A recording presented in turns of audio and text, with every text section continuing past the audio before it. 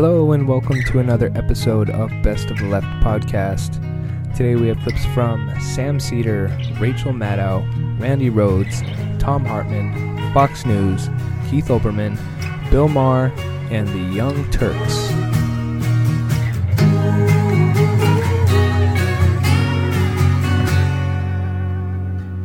You understand that if Barack Hussein Obama, whatever you want to call him, if Obama wins, it is going to finally put the nail in the coffin of the one guaranteed electoral strategy, winning strategy for the Republicans over the past nearly 40 years.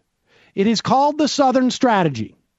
It came about after the Civil Rights Act was passed in 1965, and a lot of the formerly Democrats, known as Dixiecrats, who were racist, jumped to the Republican Party.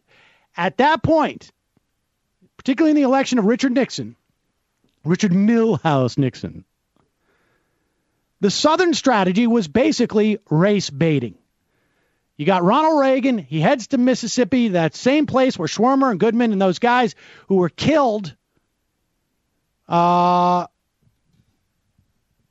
trying to help register black voters in Mississippi. Ronald Reagan launches his campaign from there in 1980 or 79, wherever it was. And they have been using this veiled strategy of racism since then. And I got news for you. Barack Hussein Obama, that's just the next version of it. But if he wins, it destroys the Southern strategy.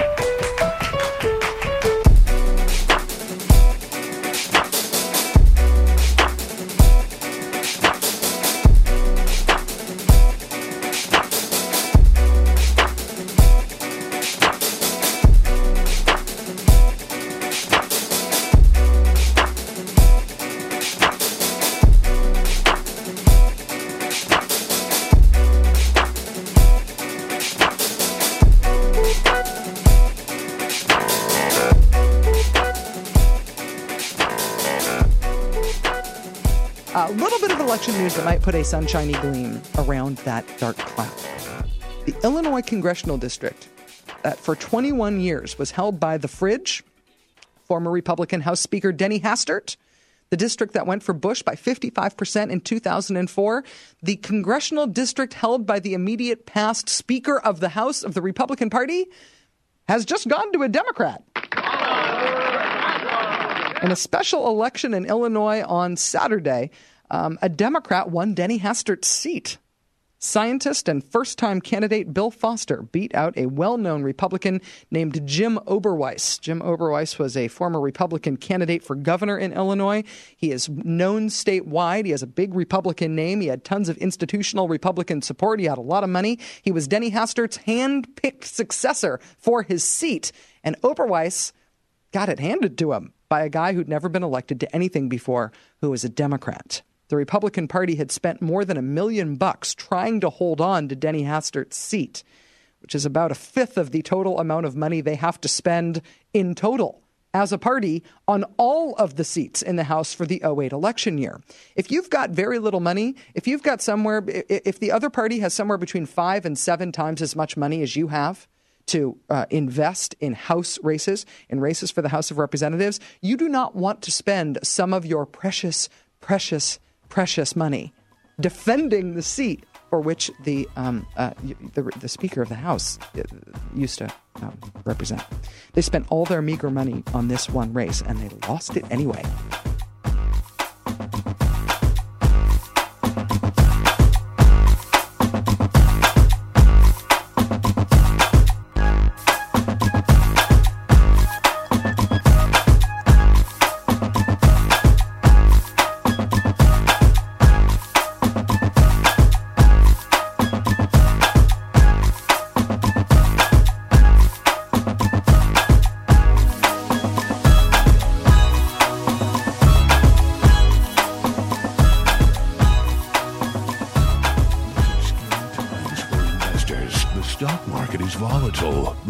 estate market is imploding. What options does a smart investor have? Look no further. There are exciting new options available in the fast-growing world of privately sponsored elections. New Jersey Governor Jon Corzine and Pennsylvania Governor Ed Rendell have submitted a proposal to privately raise half the funds needed to conduct do-over elections in Michigan and Florida. This is a great investment opportunity for people who know how democracy works. Yeah, but giving cash to a fund to sponsor these elections isn't really like an investment, right? I mean, you don't get anything back. Obviously, someone doesn't know how democracy works. Most investments seem so risky nowadays. But how can you go wrong sponsoring an election in Florida? There's the attitude. When you think about it, why should government sponsor elections to decide who's going to run the government? Sounds like a conflict of interest to me. When taxpayers pay for an election, what do? They elect politicians who cut taxes so much that states can't afford to conduct do-over elections. So please, give. I mean, invest in the make-up primaries in Florida and Michigan. And let's get government out of the election business. Yeah. Let's have corporately funded elections. Or let's have officially sponsored corporate funded elections. Yes, let's have elections sponsored by Wachovia and Budweiser or Jon Corzine, who could pay for it out of his pocket change. And he's a Hillary supporter. This is craziness. This is unbelievable. It's privately sponsored primaries. My God, Democrats are still angry at Bush for privatizing government functions. And now we're talking about privatizing an election, and people are going, yeah, let's do it.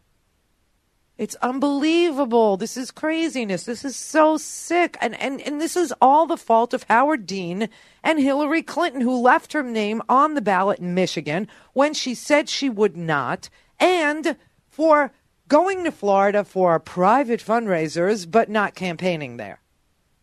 Give me a break with this. It's all such a lie. And then, you know, here's where we're at. On to Mississippi. Isn't that scary? Doesn't that frighten you? Moving forward to Mississippi. You will never hear those words spoken in a sentence ever, ever again. Moving forward to Mississippi. Good luck in Mississippi, Hillary. She's less popular among black people than Michael Bolton's greatest hits. Moving forward to Mississippi. Moving forward to Mississippi. You know, there's plenty of people in Mississippi who would favor Hillary over Barack. Unfortunately, most of them are Republicans. Look at this. Check this story out of Ohio. 16,000 plus Republicans in Cuyahoga County switched parties when they voted in last week's primary. And idiots are sitting out there going, she won Ohio. She won Ohio with the Republican vote. They want to run against her because they know what I know.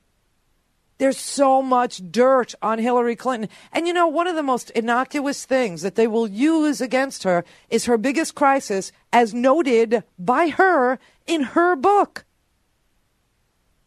My biggest crisis was the Monica Lewinsky trial. You know, it was the whole thing with Monica Lewinsky. And I remember finding out about it. I couldn't catch my breath. And then I began crying and yelling at him. This is what they're going to point to. They're going to go, this is what she's like at 3 o'clock in the morning in a crisis.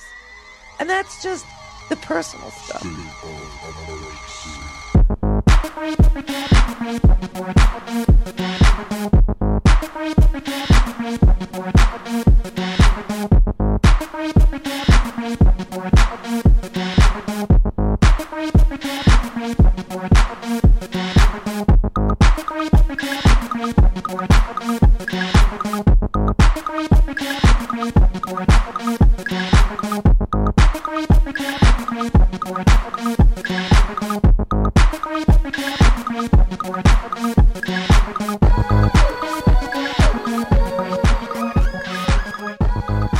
I am reading on some blogs that there are a lot of Republicans who are calling into talk shows across Texas right now, have been this morning and were late yesterday afternoon and evening, complaining that they were disenfranchised, complaining that when they showed up at the polls, and as Rush Limbaugh asked them to do, said that they were there to vote for Hillary Clinton, they were given a Democratic ballot, and they went in to vote, and they voted for Hillary Clinton, and then they discovered, much to their horror, that they were not able to vote for any of the statewide Republican candidates because it was just a Democratic ballot.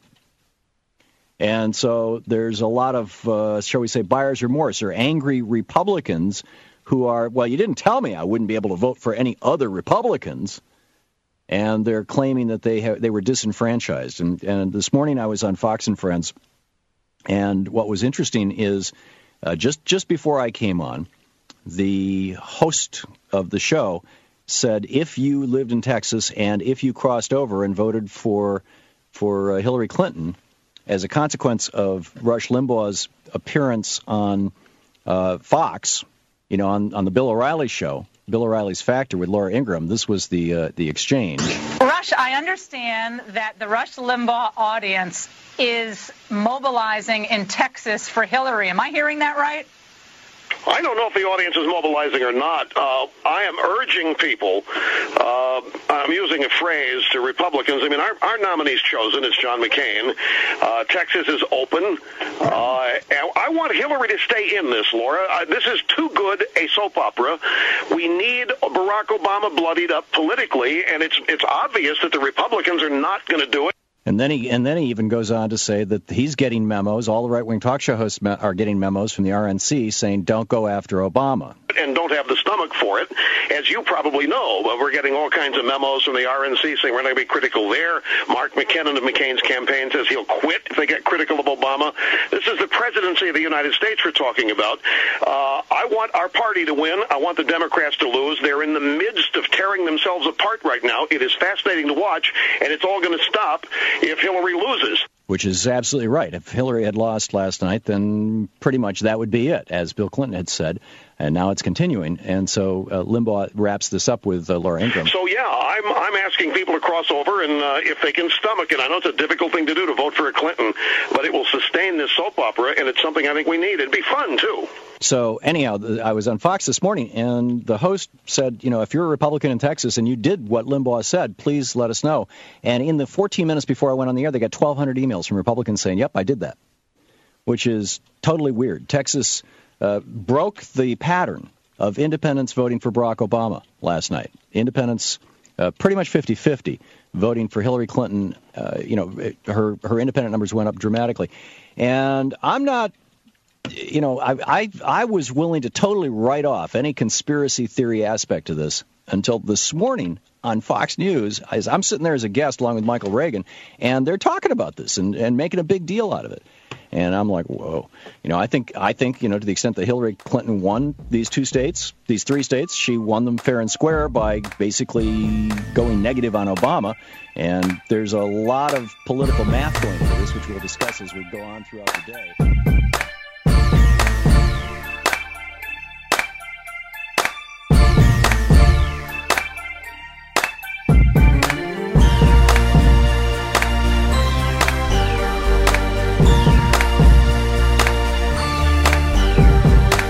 There are 3 huge things you can do to help support the show, but they only take a few seconds. Leave us a great customer review in the iTunes Music Store, dig the show on dig.com, and every month you can vote for the Best of the Left at podcastalley.com.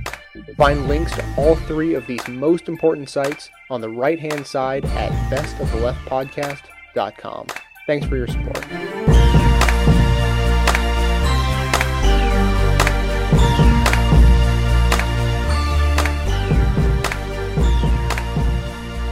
To address that controversy is the 1984 Democratic vice presidential nominee herself.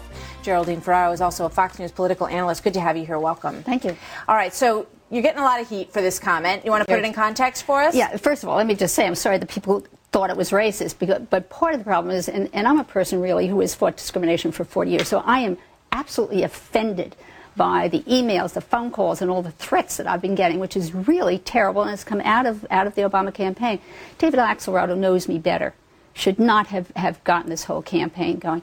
All they had to do was take a look at what I actually said. And what I actually said before I made that comment, and that was in response to a question at a paid speech. I was not representing Hillary. I had been in Michigan the night before, 2 nights before, with Bill Kristol arguing presidential politics. I get paid for doing that no connection with the campaign.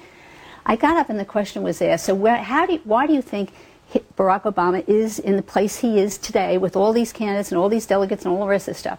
And I said, in large measure because he's black. And I said, before I go on, let me also say that in 1984, and I've said this, if I've said it once, I've said it 20, 30, 50, 100 times since the 84 campaign. In 1984, if my name were Gerard Ferraro instead of Geraldine Ferraro, I would never have been the nominee for vice president. Now, does that mean I wasn't qualified to do the job? No. I could have done. That's the question that's raised, because it makes people say that you're saying that the only reason that he got where he is is because he's black. So what are the other reasons that he got where he is? He's a fabulous campaigner. He's got a history. He's got a message. And I said that as well. In fact, David doesn't know this, David Alex, that I compliment. This is one of the best campaigns I've seen. And I speak about historic first. Wait a minute. I speak about historic first. I talk about how exciting it is to have two campaigns.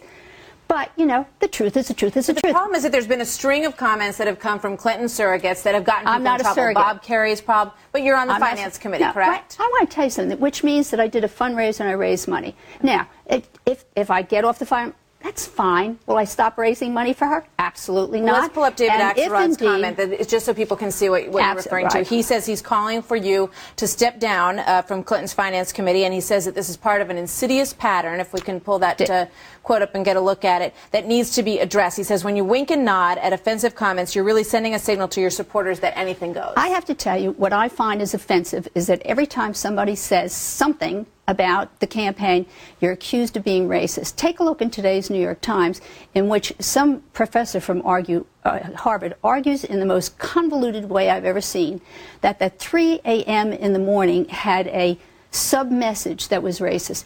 Give me a break. What is the Clinton campaign saying? Because she did distance herself a bit from this comment today on the campaign trail. She said sometimes we have to rein our people in.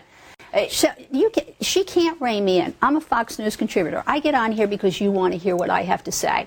I get invited to give paid speeches. I don't run by anybody anything that they want me to say or not say.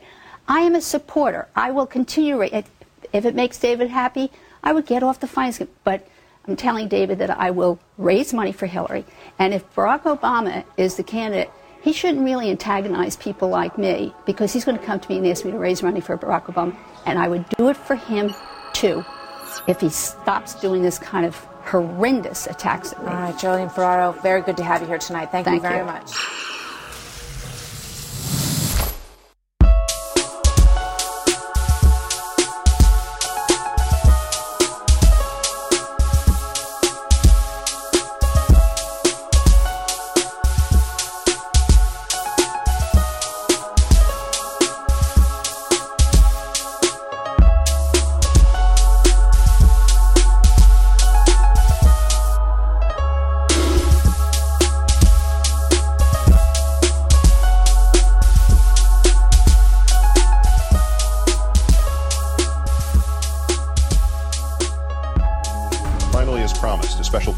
Presidential campaign of the junior senator from New York.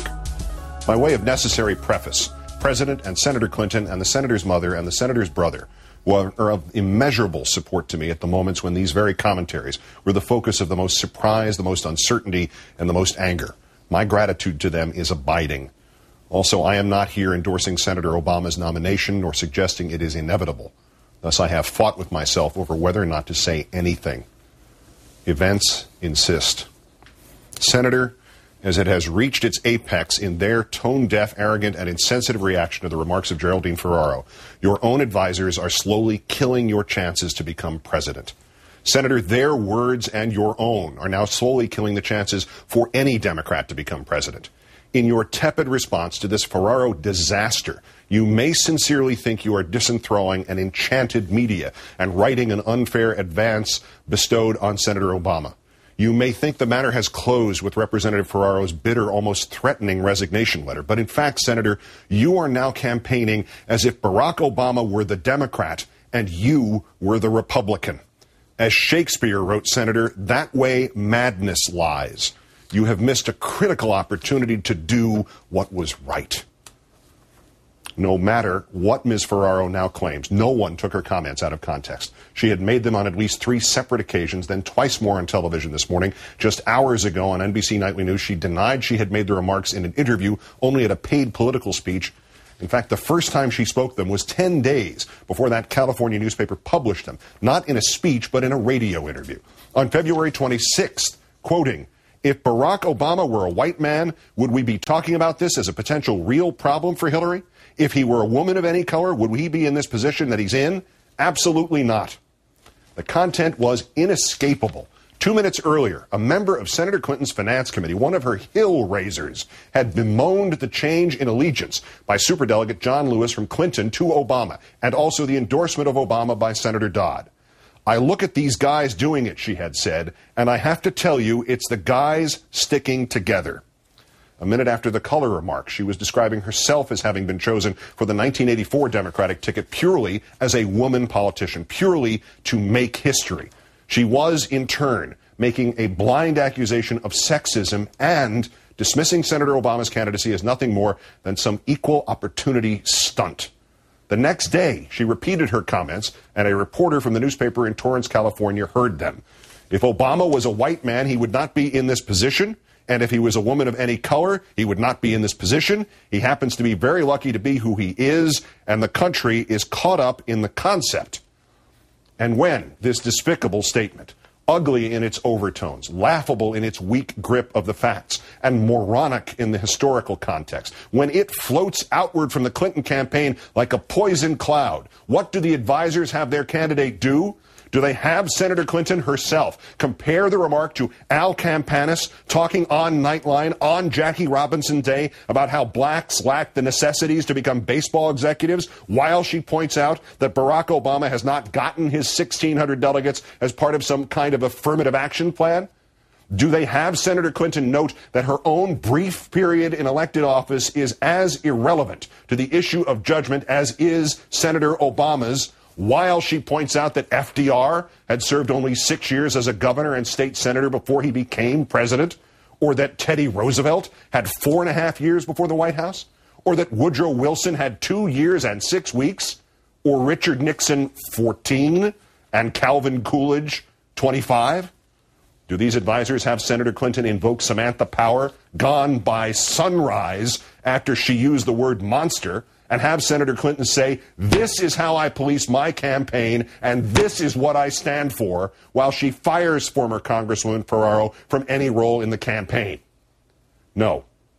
Somebody tells her that simply disagreeing with, then rejecting the remarks is sufficient, and she should then call regrettable words that should make any Democrat wretch, and that she should then try to twist them, first into some pox on both your houses plea to stick to the issues, and then to let her campaign manager try to bend them beyond all recognition into Senator Obama's fault. And thus these advisors give Congresswoman Ferraro nearly a week in which to send Senator Clinton's campaign back into the vocabulary of David Duke. Anytime anybody does anything that in any way pulls this campaign down and says, "Let's address reality and the problems we're facing in this world," you're accused of being racist, so you have to shut up. Racism works in 2 different directions. I really think they're attacking me because I'm white. How's that? How's that? Apart from sounding exactly like Rush Limbaugh attacking the black football quarterback Donovan McNabb, apart from sounding exactly like what Ms. Ferraro said about another campaign nearly 20 years ago, quote, President Reagan suggested Tuesday that people don't ask Jesse Jackson tough questions because of his race. And former Representative Geraldine A. Ferraro said Wednesday that because of his, quote, radical views, quote, if Jesse Jackson were not black, he wouldn't be in the race. So apart from sounding like insidious racism that is at least 2 decades old, apart from rendering ridiculous Senator Clinton's shell game about choosing Obama as vice president, apart from this evening's resignation letter, I am stepping down from your finance committee so I can speak for myself and you can continue to speak for yourself about what is at stake in this campaign. The Obama campaign is attacking me to hurt you. Apart from all that, well, it sounds as if those advisors wanted their campaign to be associated with those words and the cheap, ignorant, vile racism that underlies every syllable of them. and that Geraldine Ferraro has just gone freelance. Senator Clinton, this is not a campaign strategy. This is a suicide pact. This week alone, your so-called strategists have declared that Senator Obama has not yet crossed some commander-in-chief threshold, but he might still be your choice to be vice president, even though a quarter of the previous 16 vice presidents have become commander-in-chief during the greatest kind of crisis this nation can face, a midterm succession. But you'd only pick him if he crosses that threshold by the time of the convention. But if he does cross that threshold by the time of the convention, he will only have done so sufficiently enough to become vice president, not president.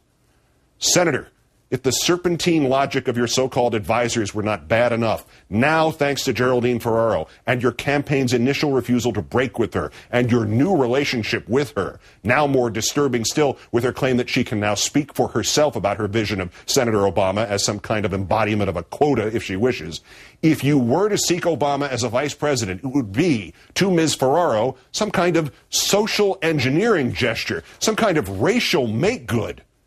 Do you not see, Senator? To Senator Clinton's supporters, to her admirers, to her friends for whom she is first choice, and to her friends for whom she is second choice, she is still letting herself be perceived as standing next to and standing by racial divisiveness and blindness.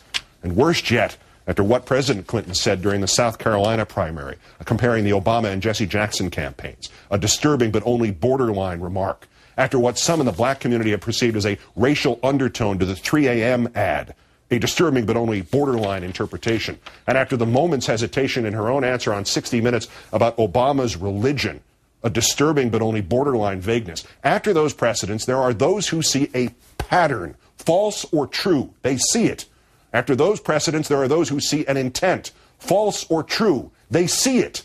After those precedents, there are those who see the Clinton campaign's anything but benign neglect of the Ferraro catastrophe, falsely or truly, as a desire to hear the kind of casual prejudice which still haunts the society voiced, and to not distance the campaign from it. To not distance you from it, Senator. To not distance you from that which you as a woman and Senator Obama as an African American should both know and feel with the deepest of personal pain, which you should both fight with all you have, which you should both ensure has no place in this contest, ever. This, Senator Clinton, is your campaign, and it is your name. Grab the reins back from whoever has led you to this precipice before it is too late. Voluntarily or inadvertently, you are still awash in this filth. Your only reaction has been to disagree, reject, to call it regrettable. Her only reaction has been to brand herself as the victim and resign from your committee and insist she will continue to speak. Unless, Senator, you say something definitive, the former Congresswoman is speaking with your approval. You must remedy this, and you must reject and denounce Geraldine Ferraro. Good night and good luck.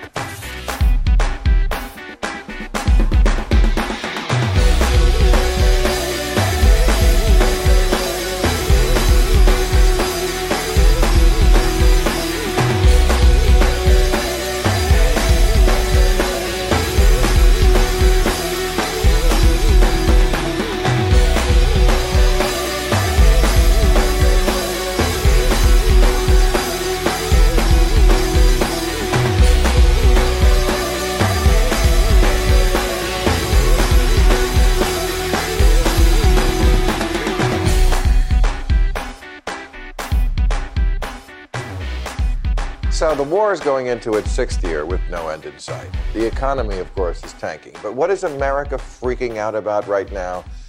That apparently Barack Obama went to a church and heard his pastor criticize America and just sat there. When everybody knows when you hear something your pastor says that you don't agree with, you get up there and you punch him in the fucking face. And you beat him with the cross. And not only that, this Reverend Wright, oh my God, this man, this black man in a dashiki. Apparently he officiated when Obama got married. Oh, wait till they find out that the wedding band was the Wu-Tang Clan. You heard of the Wu-Tang Clan? Never mind. That's okay. I like older white people, but you know what? The thing is, Republicans, of course, don't allow dangerous religious freaks to advise their campaigns. They nominate them. That's the difference.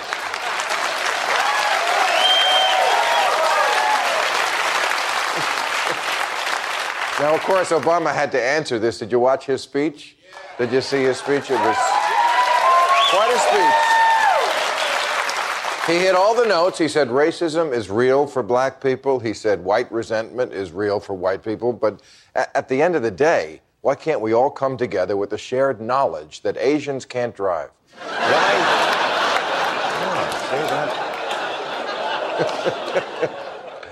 Now, of course, the good news, I'm always looking for good news, people, is that on YouTube, the Obama speech now is getting watched more than the clips of the pastor and the dashiki. So, well, wait.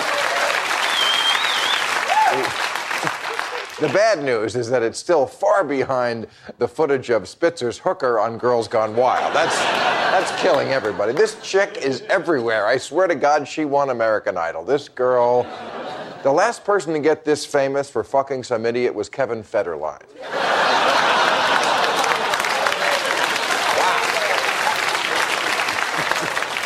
And New York's new governor, David Paterson, he made history this week. He's black, he's blind, and he's hornier than the last guy. How did that happen? He hadn't taken his hand off the Bible when they swore him in before he admitted to having multiple affairs. See, this is what women don't get about the male sex drive. He was blind, and he still wanted to see other people. I think that says a lot. I really... And it's not easy having an affair when you're blind. He used to come home with lipstick on his shoes. And his wife was cheating, too. Did you know that? I would love to see that confrontation. Honey, I may be blind, but I'm not blind.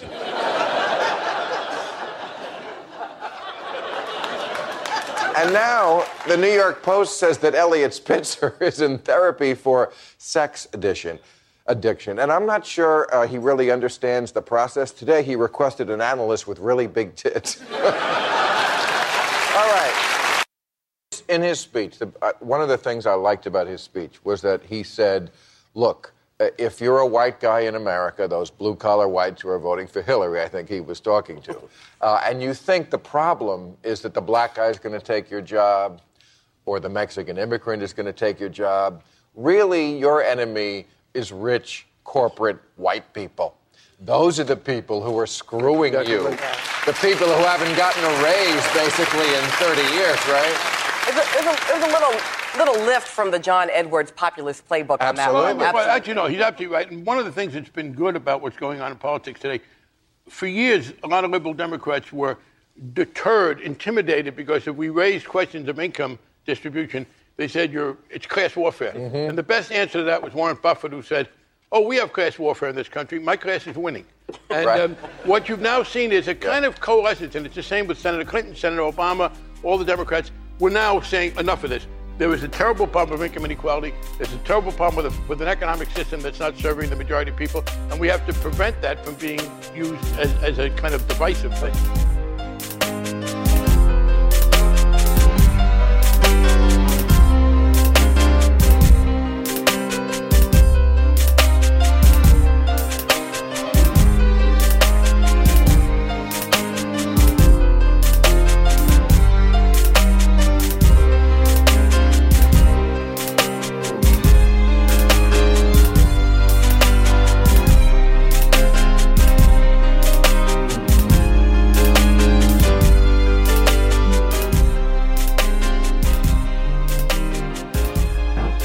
Are you ready for this? I'm calling it. I brought it. I brought the fork. Hillary Clinton, you're going to need this because you're done. You're done. It's over. Hillary Clinton has lost. Barack Obama is your winner. He is going to be the Democratic nominee for president. Now, I resisted saying that for a long, long time, even though it looked like the math was clear and it looked like he had unstoppable momentum, but I didn't want to base it on momentum. I didn't want to base it on maybes. I certainly didn't want to call it and then say, oh, well, yeah, but I screwed up and she pulled off yet another amazing comeback, right? And I pounded that gavel once or twice and cut it off about 800 times. And I said, no, not yet. But now is the time. It's over. I'm the ref. I'm stepping in. Hillary Clinton, your work is done here. Okay, you've lost. Now, why do I say that? Okay, number one, it turns out, the big wins in Ohio and Texas and Rhode Island, a great comeback of Hillary Clinton last week. You ready for this? I hope you're sitting. She lost delegates last week. She lost delegates. Look, this is not conjecture. This is cold, hard facts. So in her best week ever, it turns, I get a load of this, that she lost anywhere between 14 to 16 delegates last week when she won Ohio and Texas and Rhode Island. Kind of. Because it turns out, of course, in the delegate count, as we predicted on the show, she did not win in Texas. The final tally in Texas is in, and Barack Obama has won. Now, he didn't win the popular vote in the primaries, but remember, as we told you before the election happened in Texas, there's a primary and a caucus. When those results were tabulated together and the election officials in Texas handed it in yesterday, the result is, or early this morning, 99 to 95, Barack Obama wins. He picked up 4 delegates in Texas. So when you hear that Hillary Clinton won Texas and Ohio, that is not true. Barack Obama won Texas. Now you can say, oh, boo-hoo, it shouldn't be a primary and a caucus. It should just be a primary, and she won the popular vote. And I'm not even, look, it's being unfair to say boo-hoo. If you want to say she won the primary vote and the popular vote, and you want to make an argument about what's right or wrong, I'm listening to that. I hear you on that. But as a matter of what happened with the delegates, it's not an open question. 99-95, Barack Obama wins. He also picked up 8 other delegates, super delegates, the week before. So this is point number 2. And she lost 4 delegates.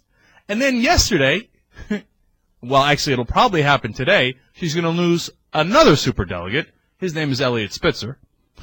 He was a Clinton supporter, and he's going to step down. And you say, well, but there's going to be a new Clinton supporter, Democratic governor, in New York. Yes, except he's already a Clinton supporter and he was already a super delegate, so that's a net loss for her. So and California came in with a new count, and it turned out Barack Obama picked up 4 more delegates out of California. And Wyoming will deliver yet another delegate for Obama when their official tally is counted and he wins the state, which of course he has won it. But that one delegate has not been counted yet officially, but it will be. So when you put it all together, he's up roughly, like I said, depending on how you count, 14 to 16 delegates from last week when you put Ohio, Texas, Rhode Island, Vermont, and Wyoming together. Plus what happened with California and the superdelegates. So she was down over 150 when the week started. Now she's down even bigger, more than 160 delegates overall. And today we have Mississippi where she's going to get whooped. So Obama's going to pick up even more delegates from Mississippi. Does she have a chance of winning? Absolutely, positively not. No chance whatsoever. I mean, she would have to. There is no she would have to. She can't win. Even if she swept every remaining state by overwhelming margins and got Florida and Michigan to re-vote and won those by overwhelming margins, she still couldn't catch Obama. And then she'd have to pull the chicanery and try to get the superdelegates to do this and to do that, and they're not going to do that. If he's got such an enormous lead and pledged delegates, all the superdelegates are not going to come in and cause a riot and switch over and give the election to Hillary Clinton when she didn't win it in the polls and in the primaries and the caucuses. It's not going to happen. It's over, over, over, over.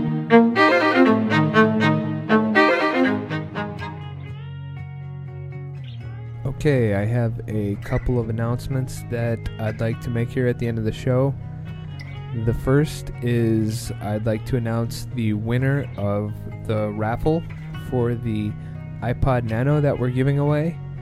And the winner of the raffle for the iPod Nano goes to Mr. Finks.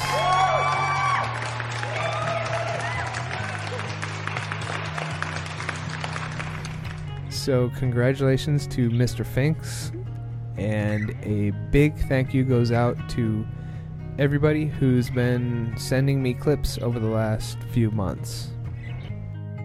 The second announcement is that I'm going to be embarking on a new project.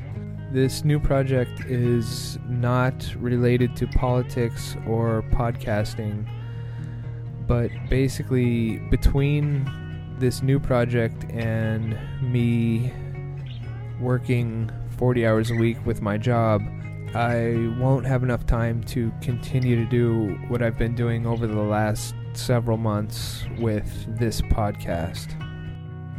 Anyways, please don't unsubscribe.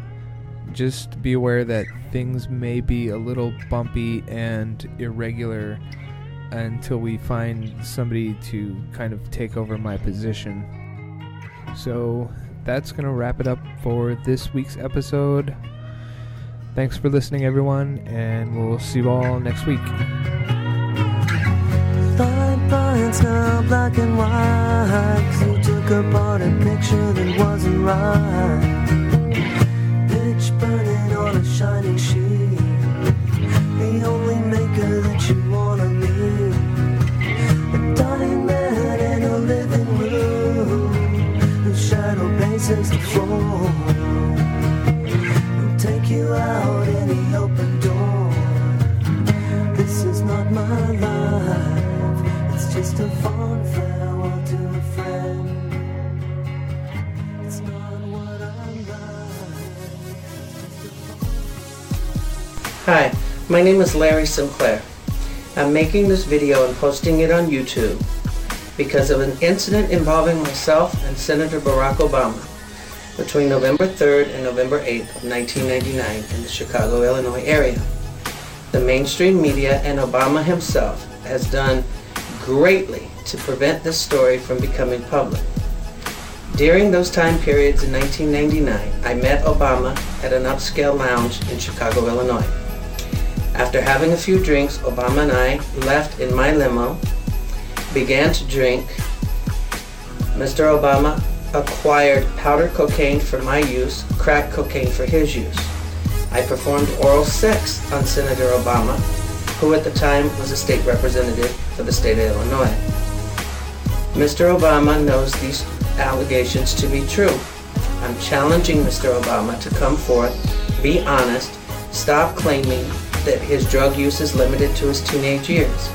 1999, you weren't a teenager. 1999, you were a state representative for the people of the state of Illinois.